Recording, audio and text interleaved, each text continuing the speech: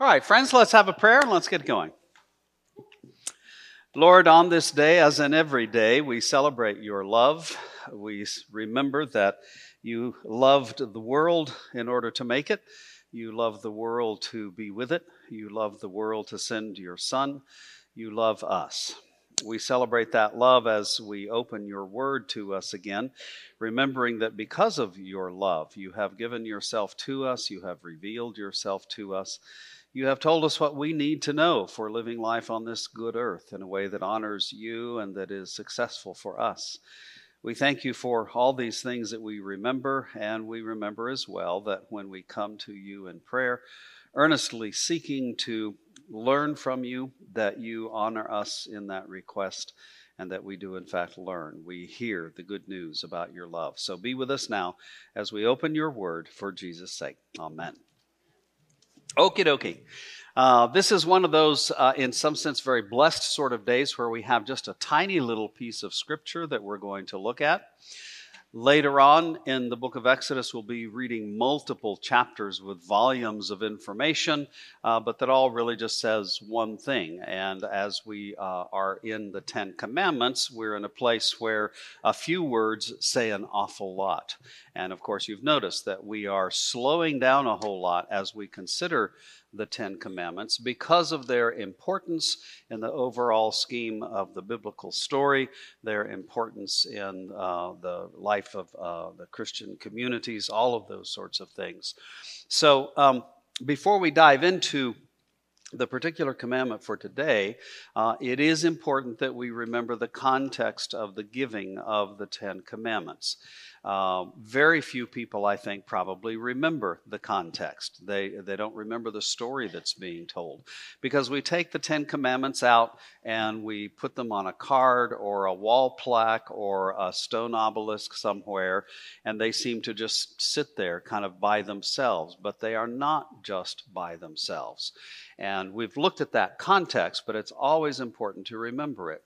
God has rescued the Hebrew people from slavery. God has taken them away from non-existence, if you will, and is giving them existence again. Not just existence, but God is fulfilling his promise to bless this group of people so that they then can bless the rest of the world with the knowledge of who God is and who we are meant to be.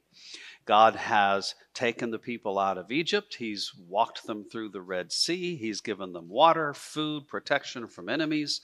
In all of those ways, God has been showing his love to the people. And God has been reestablishing, in some sense, and strengthening and making very obvious the relationship that God wants to have with us. And therefore then talks about the relationships that we are meant to have with each other. So the Ten Commandments are God's way of revealing to us who he is and who we are meant to be. I always use that phrase, meant to be, because we don't live up to who we are meant to be perfectly, of course. Sometimes we do, sometimes we don't. But in being who we are meant to be, that's how we have our highest good, our deepest joy. That's how I don't know where this phrase came from, but that's how we live our best life. Have you run across that phrase? I don't know where what's that? That's over? Is it over now? Oh, Oprah. That's an Oprah phrase.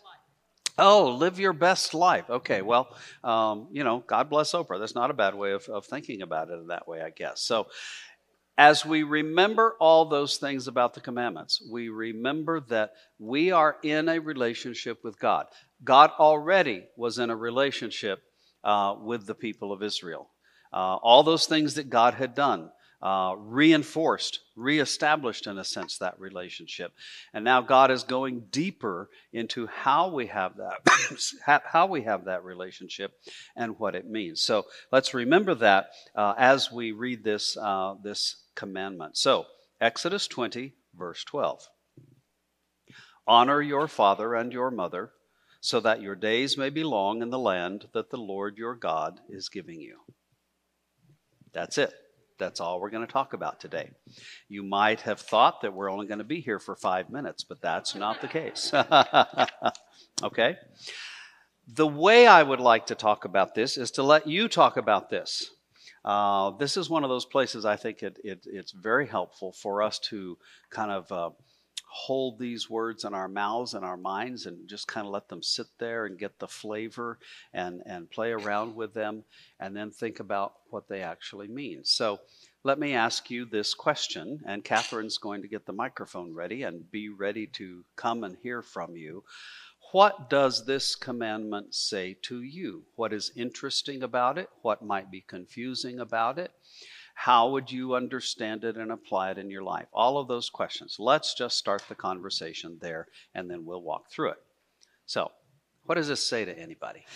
Let me say a couple more things, but I'm going to turn this back to you in just a couple of minutes. The first 4 commandments, this is often noted, the first 4 commandments primarily speak about our relationship with God. You shall have only one God. You shall not make idols. You shall not take the name of the Lord your God in vain. You shall celebrate the Sabbath as a way of having relationship with God. That's all about the so-called vertical relationship we have with God. With this 5th commandment, the focus shifts a little bit to talk about our relationships with each other. God gave us 4 commandments to talk about Him, and He's given us 6 commandments to talk about each other. 60% of the 10 commandments are about our relationships with each other. Now, we don't want to draw too sharp a line between God and us, because those two things are very much tied together. We start with God. That's where everything starts. That's where everything ends, with God. But it cannot help but have an implication, our relationship with God. It has an implication on our relationships with others. Okay? That's one thing we can note in this. Another thing we can note in this is that this commandment is about the fundamental human relationship. All right? Now, I know that all of you have your honey that you've been married to for 800 years, and you don't know what you would do without him and all that other good stuff. This is Valentine's, right? Or maybe you don't. What is the fundamental human relationship? Love. No. What? Yes, you're right. Love is always a good answer. Jesus is always a good answer. But let's look a little more specific here. Parent and child. Parent and child. Right? If there are no parents, there are no children. If there are no children, there are no people. The fundamental human, you can think about your brothers and your sisters, your spouses, your best friends. You can think about all the other people in the world, but where does it all begin? Mom and dad and child. And so that's where the conversation starts, is with the fundamental human relationship. You can go through your life without ever having a friend, without ever having a boyfriend or a girlfriend or a husband or a wife. You can go through all of your life without having any other human relationships, but the one that you must have is the relationship with father and mother. Without father and mother, you don't exist. Yes. So God created man and woman. The man and woman created a child. So typically, parents love their children when they're born. This is another symbolism of God loving His creation. Sure. So you've got that. So as a child, you look at your parents, and in a child's mind, that is their world. And it is up to the parents to raise that child, to nurture that child, to love that child, and teach that child of their Creator, God, and to love and worship God. So in one sense, this 6th commandment is going back to the first one: love the Lord your God with all your heart, soul, and mind. Yeah. You can go all those places. I did. Yeah, you did. Let's start. The words of the commandment are, honor your father and mother. Who is this commandment addressed to? To children. It doesn't begin with parents love your children. It begins with children honor your parents. Isn't that interesting? The microphone's gone somewhere else. Yes. Yes. I think we all almost think of our parents as very special, perhaps almost like God, because we don't exist without them. Plus, when we are born, we can't do a darn thing about it. They are our saviors. So I thought about this with my parents last night. And I remember thinking my mom and dad were just absolutely the most perfect people in the whole wide world, because they obviously at that time loved me. As time passed, I wasn't perfect. And so they didn't like me sometimes, you know, darn it. And my dad gave my mother the authority to keep me in my place. And so I started thinking about my mother in a different way. And I loved her, but darn, she didn't like me sometimes, and that just didn't feel good. So through my life, it took me years to realize that they were not perfect, nor was I. And instead of being kind of cool to my mother on certain times, I figured out, wait a minute, she really does love me because she stopped me from doing things that weren't a good idea. And so with that circle, when you put the commandment together with it, it gives you a really different perspective on how important your parents are to you, regardless of how they treat you. Yeah. Now, I know also that there have been people that have been treated really mistreated. That's a whole other story. Luckily, I didn't have to experience. Yeah. It is. This commandment is kind of easy to swallow in some sense if you've had fantastic parents, understanding that no parents are perfect, of course. But some parents do a better job of parenting. Some people do a better job of living a life. And that's just reality. That's not ultimate judgment upon a person or whether God loves that person or not. And so this commandment, in a sense, becomes more problematic, but there are some ways to deal with that.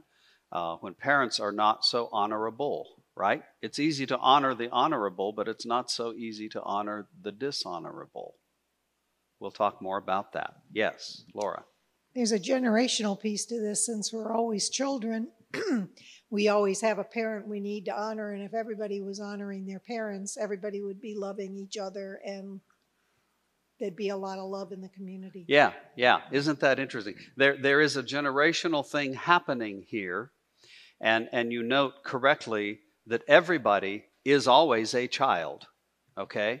The only people who didn't have parents, you could say, were Adam and Eve, okay? They had God as their parent, so to speak.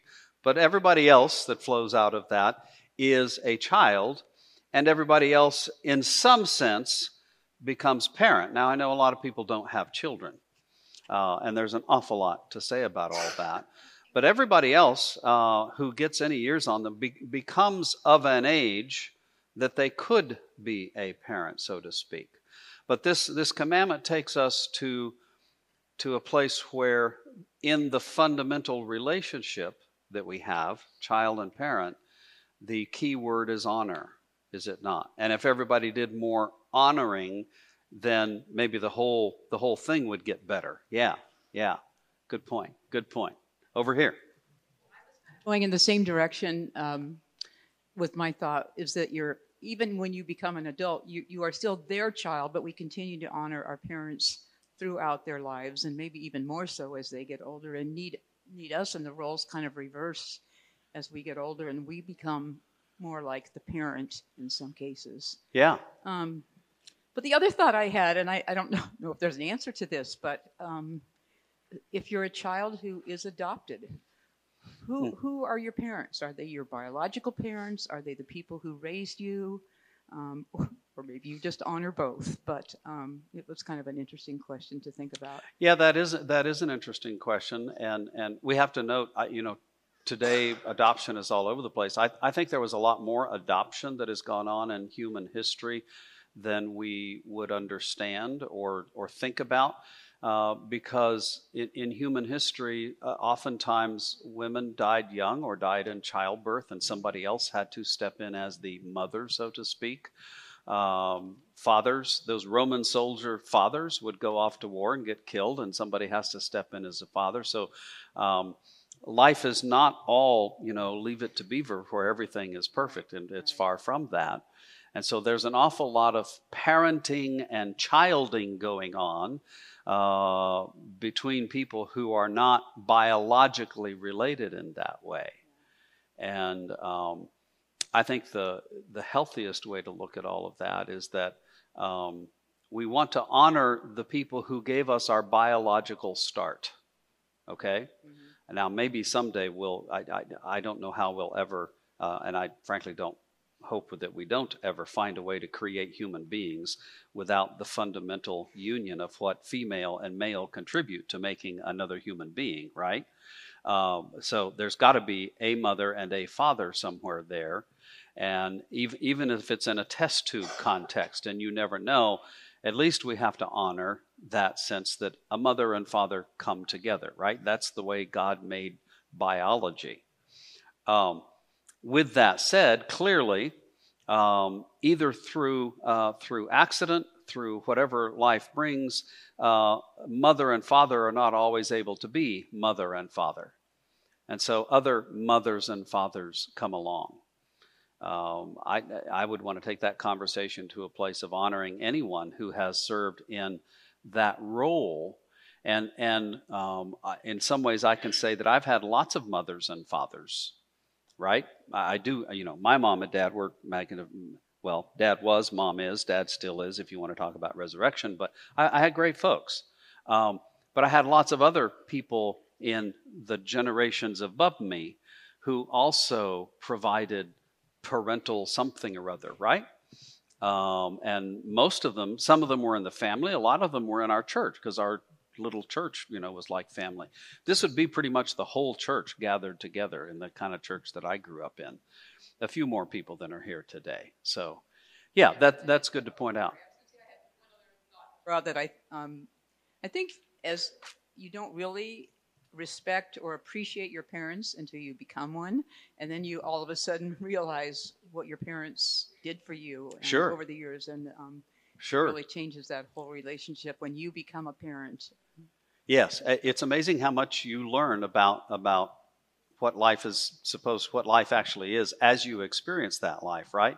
I like to think of this commandment in some sense directed at children, and even more so directed at teenagers. And I don't want to diss teenagers. I was a teenager once. You were a teenager once, right? And clearly, when Doreen, when your mother stopped liking you, that's when you were right. Okay. Little children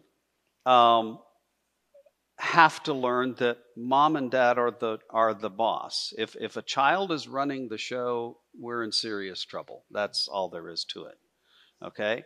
At some point, the child gets to be old enough when they become a teenager that they think they know how to run the show, of course, and try to. But then if they survive that experience and become parents themselves, then they learn how tough it was. But that's why the commandment is so important. You cannot let children run the show. You cannot let teenagers run the show. It takes some wisdom. It takes some maturity. All of that stuff. And so from the get-go, we have to understand that hierarchy of relationship. Now, we cannot take that.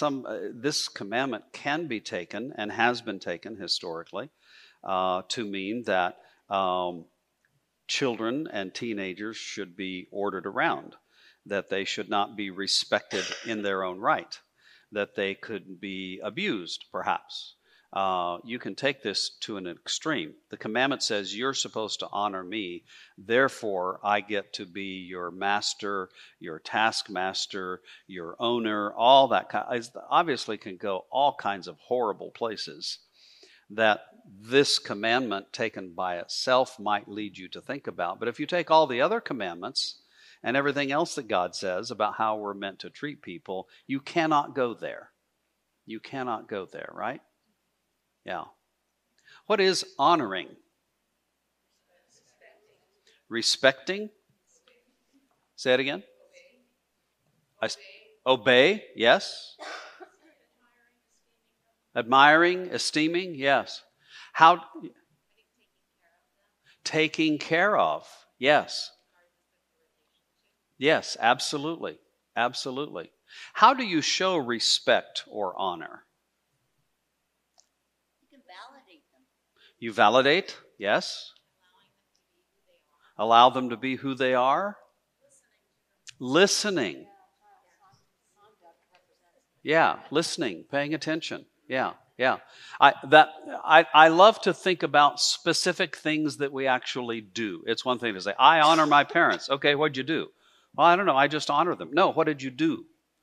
Right? What did you do? Well, yes, Nina. Well, I think there's honoring and there's honoring. There's the kind of honoring that's outside of yourself where you make their dinner or, serve them in some way. But I find in my own life that honoring my parents, I find myself doing things that they have modeled for me. Mm-hmm. If I set a beautiful table, it takes me right to my mother's taste in things and doing things, and I find myself arranging things or doing some activity that would have been agreeable to them and probably was, and that's where I learn it. It's sort of just kind of continuing in my life a lot of the unspoken yet very apparent gifts that they gave me. Yeah. I love that. You honor, it doesn't go back their direction, but it goes from them through you outwards. Yeah, absolutely. Absolutely. I love that. Yeah, I love that. Over here to Ruth. There we go. When my son was a teenager, he liked to play soccer after school, Mm-hmm. and the school was a long walk from our house. And I worried about him because he didn't have anybody that he was walking with. And so I was there, and when he finally came home, I said, "Where have you been?" And he said, "Don't you know that God isn't through with me yet?" Oh, yeah. Yes, yeah, that's good. Yes. It's good to be a theologian sometimes. Absolutely. Yes, we got more going here. I was wondering, Jack, if you could comment on, I learned from you to think a lot of when we read scripture of the original audience. Mm-hmm. So I was thinking of all that the weary travelers had to face and what they've gone through. And it occurred to me that there were a lot of little kids amongst all those people Mm-hmm. at the time of this huge migration and being saved and resaved.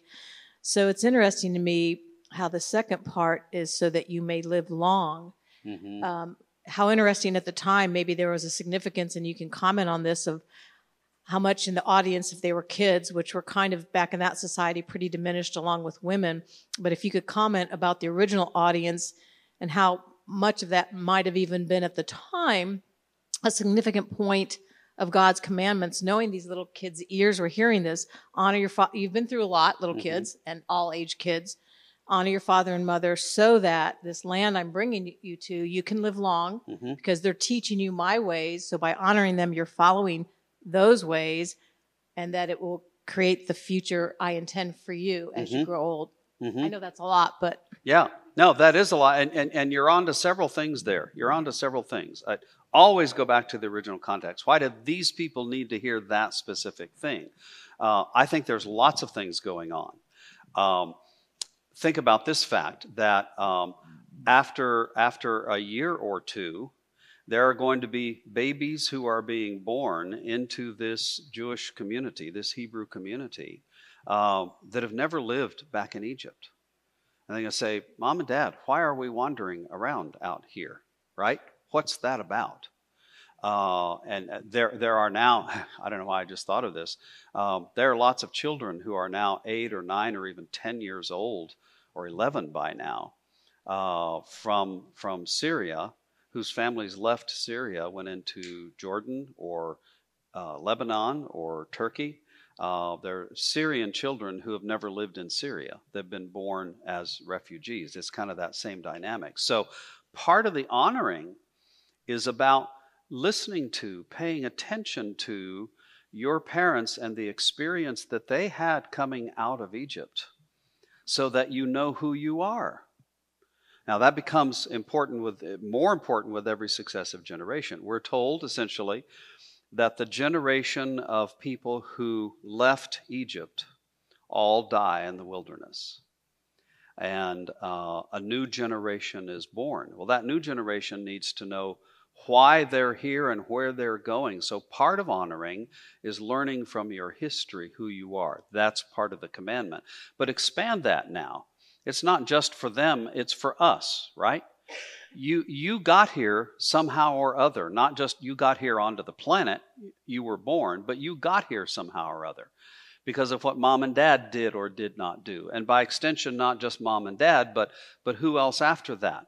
You have a grandfather, a couple of them, right? And grandmothers, right?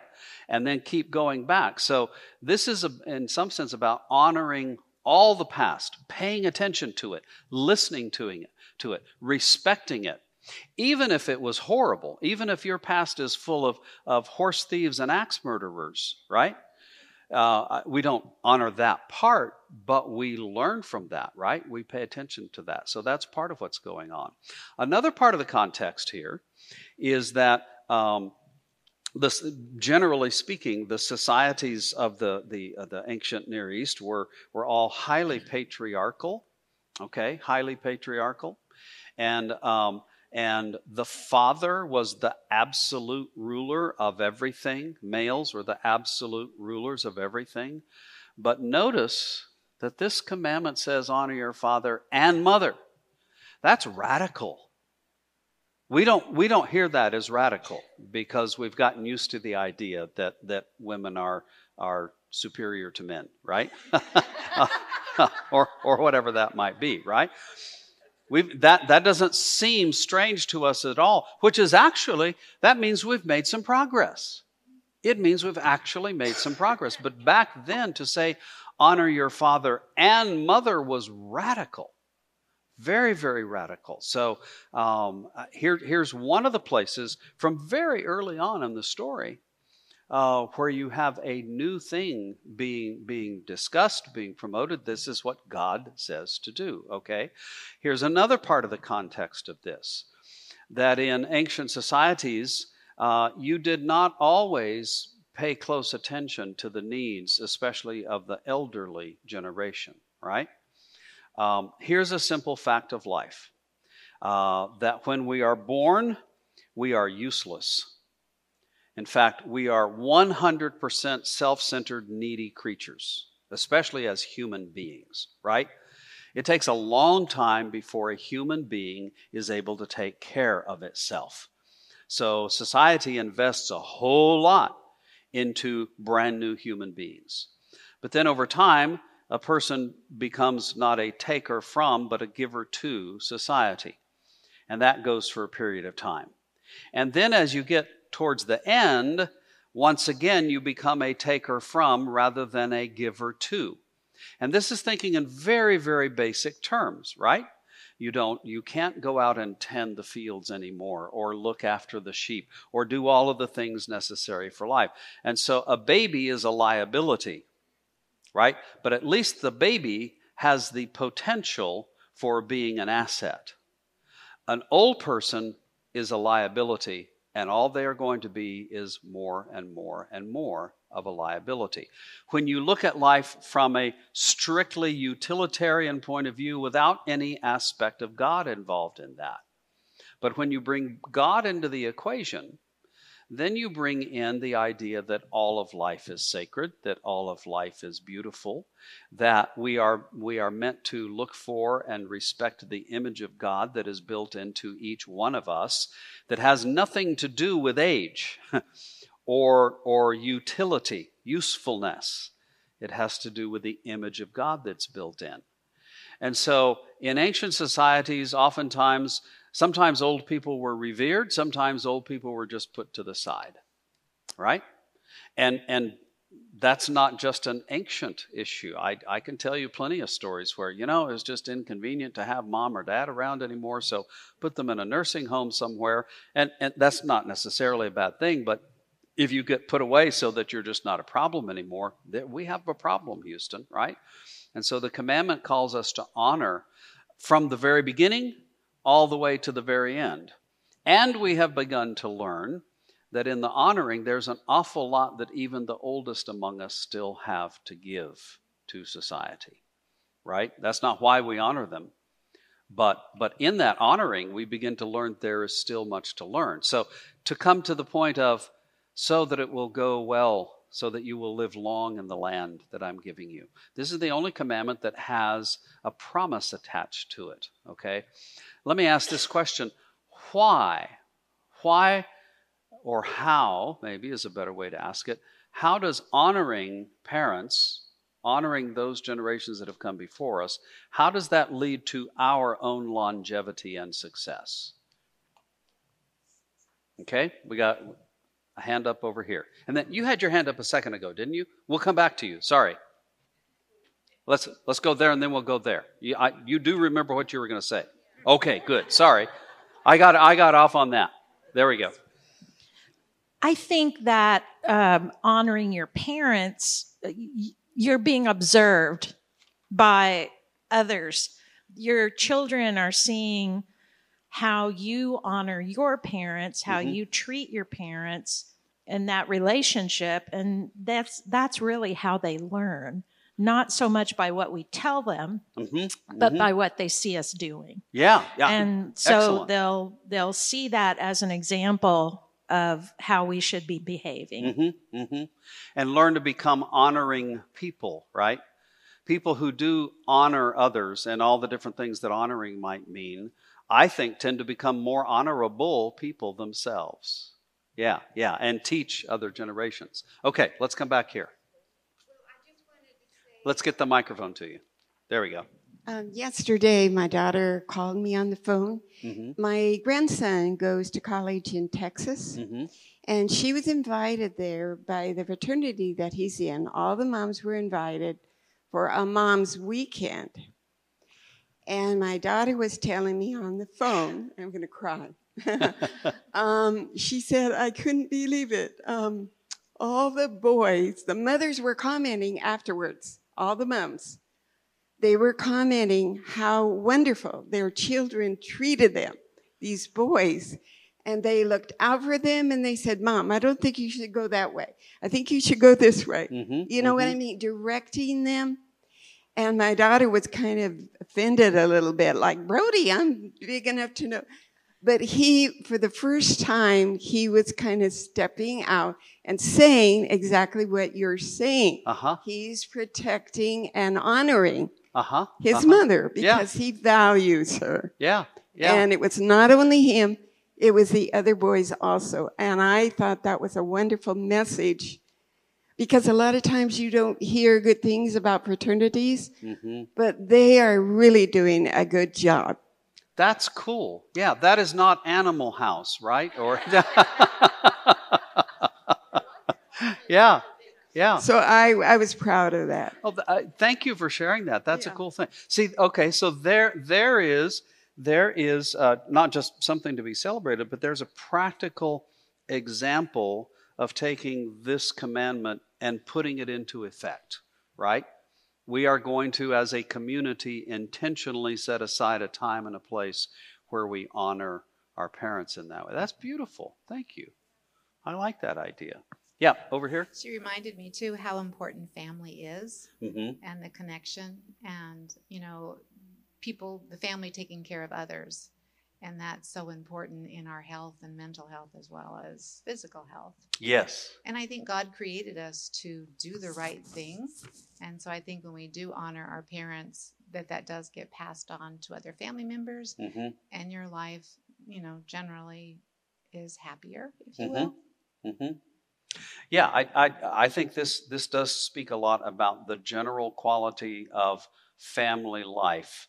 It begins with the proper relationship between parent and child, right? And nothing in this talks about children honor your parents, and parents, you get to do whatever the heck you want because your children are supposed to honor you. But it sets up that context of the initial human relationship is about honor. And then it goes from there to infuse every other relationship within the larger family. And of course, we know that healthy families are the place where healthy people are born and nurtured, which then makes society a healthier place to be. And Christianity, Judaism, is not the only religion or philosophy that understands that dynamic. But for us, it's right here directly from God. Yeah. Cool. Absolutely. Yes, ma'am. We hear of people being honored in parenting, or to have the elderly come into the classroom and to collaborate with the teacher and the kids, so those children see how valuable the elderly are. Yes. As somebody to look up to and to honor. Yes, absolutely. Bringing the elderly into the classroom and putting those generations together. The human tendency in the modern Western world is to separate all the generations out. Even in church, right, where the kids are going to go there and the teenagers are going to go there and everybody's going to go to their separate corners and never even see that each other exists. But the church has begun to realize that we need to have the whole church family together, right?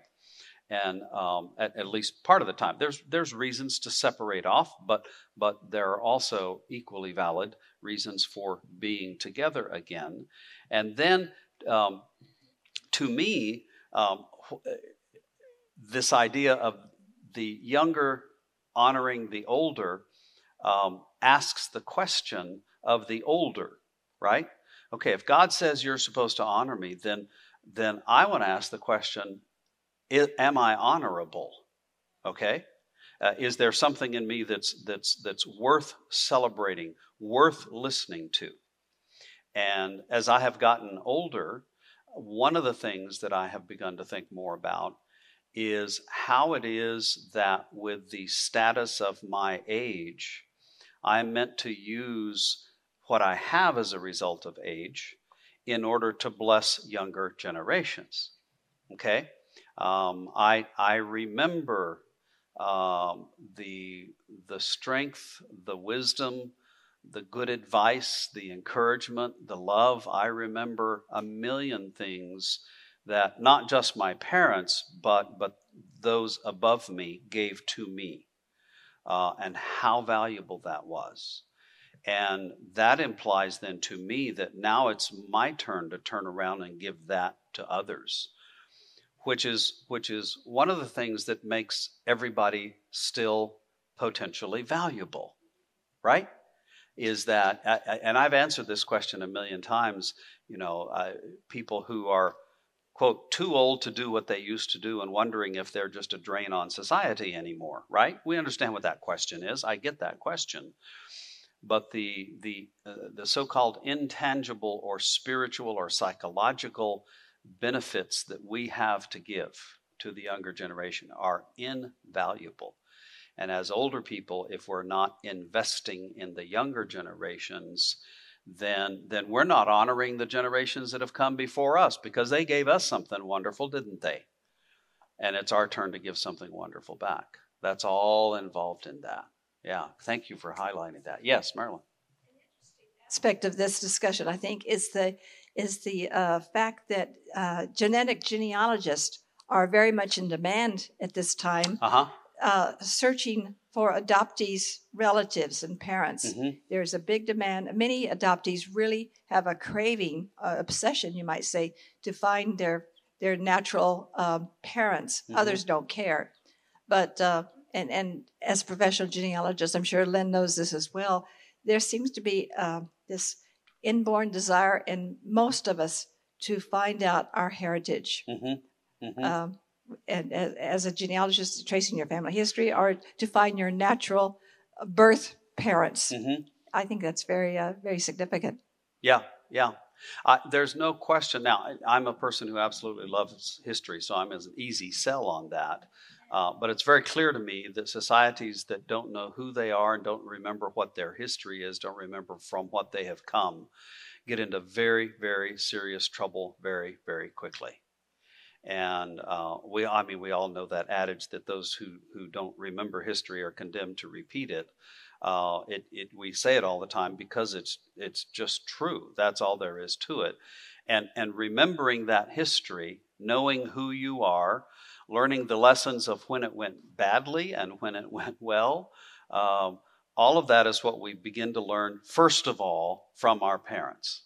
And I know that so much religious argument, so much political argument is always couched in terms of, but that's not who we are. Don't you remember when X or Y or Z? And we forget all of that history at our peril, and things go downhill, which is why I think this commandment is the one that says, honor father and mother so that it will go well with you in the land. So that it will go well with you, period. Learn from the past. Learn from the wisdom that's there. Yes. We got it back here. I think because our cultures have changed so much that you used to be multi-generational households where the grandparents lived either next door or in the same house, and the younger ones were around their grandparents. When I went to school in Kentucky, in the heart of Appalachia, in Hayden, in Leslie County, there were no nursing homes because families took care of their own. Right. And we would go on home visits, and there would be a hospital bed in the living room with Granny in it, and the family took care of.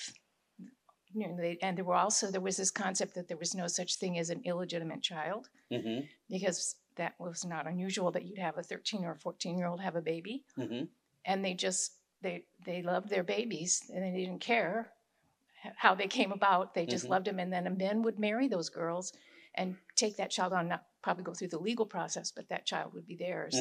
So there's that cultural attitude too of accepting the old and the young and just taking care of them.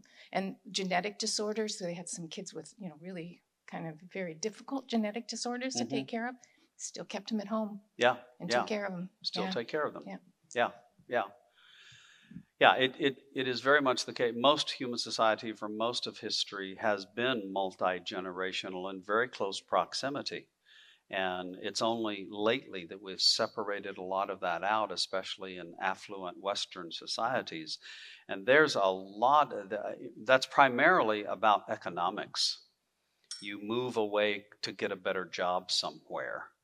And then also other forces and dynamics at play. But every social scientist in the world decries the loneliness, the isolation, all the different things that come from being separated from extended family. And so one of the questions that I would want to ask is, given that reality that we live into that kind of context, what is the role of the church in being extended family? I've already told you my home congregation was extended family, even though mom and dad were right there and 8 billion aunts and uncles and cousins. Grandparents were either a long way away or already gone. But I had a lot of grandparents in the church. What is our role in that way? Okay, the microphone's gone. There we go, Penny. Okay, I wasn't going to do this, but I'm going to do it, I guess. I've really struggled with this. It's the fifth commandment, right, Chad? And my mom was orphaned. My grandparents came over from Norway, and both they had 3 children, and they died really young. So my mom was like 4 years old and never had a parent until later on. My aunt went and got her, and so when she married my dad, and then started having children of her own, she didn't really know how to even love a child, or what to teach your daughter how to set a table, the forks go over here or whatever.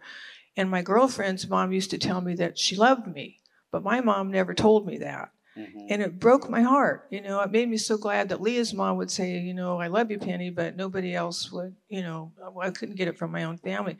So I did not honor her. And I was in communion at church, and they had and so I struggled with it because I didn't think she deserved my, because she wouldn't tell me she loved me. Sure. So as years go on, and, I didn't really think about her situation until I got in college. I started thinking, well, gosh, nobody ever taught her how to love, or what to do, or how to set a table, and I started respecting her and looking at her a little differently. I'd ask her questions, but she wouldn't talk about it. Other than I think one time she told me she was feral. Yeah. She was actually raised by her 2 older brothers for a while, running around this farm, dirty, and, nobody taking care of her for 2 or 3 years before my aunt went and got her. But I think my point is, later on, I've just learned over the years I love her, my mom, I respect her, I honor her. I can't imagine what it must have been like for her to raise 3 girls and not really know how to give love. Sure. She had to learn on her own, and this has been a very important commandment for me. Yeah. And I'm closer and dearer to it now than ever. And bringing this up today, like you guys all talking about it, I'm like, yeah, maybe you don't have, I would have liked to pick, choose my parents at one point. Sure. Right? If I could have been given that, I would have done it in a minute. But. Yeah. Anyway, Penny, you bring up something incredibly important in this, that there are many kinds of experiences with parents, not all of which are positive, some of which can be highly destructive. And how is it that we can fulfill this commandment? What can we learn from this? Certainly we do not honor that which is not honorable, but the commandment teaches us to look deeply into who a person is and why they are there. And in looking deeply, we can always find something that is there that is honorable and celebrate that, which I think comes out of the idea, all in a sense goes back to the creation story. Your mother was created by God in God's image. I like to say it now, she did the best she could do from what she had. And without her being here, at the very least, you wouldn't be here. And so we can celebrate at least that. This in no way, shape, or form calls us to sweep things under the rug or to deny the reality of how difficult and tragic sometimes these relationships can be. But it does call us to move beyond that. And that's part of the message of the gospel, to move beyond anything and everything to seek God's redemption and renewal and healing. And in your going beyond the obvious aspects of your relationship with your mother, God healed you in that. And that's a beautiful thing. Yeah, exactly. Okay, one last comment and then we'll stop. Yes. This is sort of tagging on to Penny, and she didn't know about this, but my own Hold the microphone up. My father never told me he loved me for a very, very long time. And when I was about, 45 or so, I always felt as though I was not worthy or something. And that also that I should have been a boy because I was the 3rd child and they hadn't had a boy yet. And, that, and in their household, in the German family, my father had 4 brothers and only 1 sister, so there was a big strain to have a son. Well, I always felt like I was like the scapegoat child. And other people probably felt that too. And when I was about 45 and I'd been studying the Bible and I'd become a believing Christian, and I started reading the 10 Commandments, and for some reason this particular commandment really struck me. I thought, well, am I honoring my father? Why doesn't he love me? And I made a conscious decision with God's leading to honor him by just spending time with him, telling him that I loved him. It started from me, not from him, because he probably didn't have people telling him that he was loved when he was young. So I did that, and I will never forget the day standing in their like avocado green and orange and yellow kitchen, and in front of the refrigerator in this little tiny kitchen, and him saying that he loved me. Isn't that interesting? And that is one of the biggest, most important days of my life. I don't remember that many other times except in letters and things like that after that, but it began the relationship that was meant to be. Wow. Thank you for sharing. That's a beautiful thing. You chose to honor the commandment. And in that way, you were the vessel through which some healing and renewal happened. And That's I would amazing. say this, that if you have adult children, it's not too late. That's right. Really, tell your adult children that you love them, even if they're very unlovable. Yeah, that's what God does for us, doesn't he? Yeah. All right. Let's pray. God, thank you for revealing your heart and your will, your mind. Thank you for showing us how it is that we can be and the blessing and joy that comes from that. Help us to learn more. Help us to do more. Help us to receive your healing. Help us to be agents of healing in your world. Help us to honor all those who have come before us and given us this message of your love. Help us to be those who someday will be honored by future generations, and may it all be for your glory. Amen. God bless you all.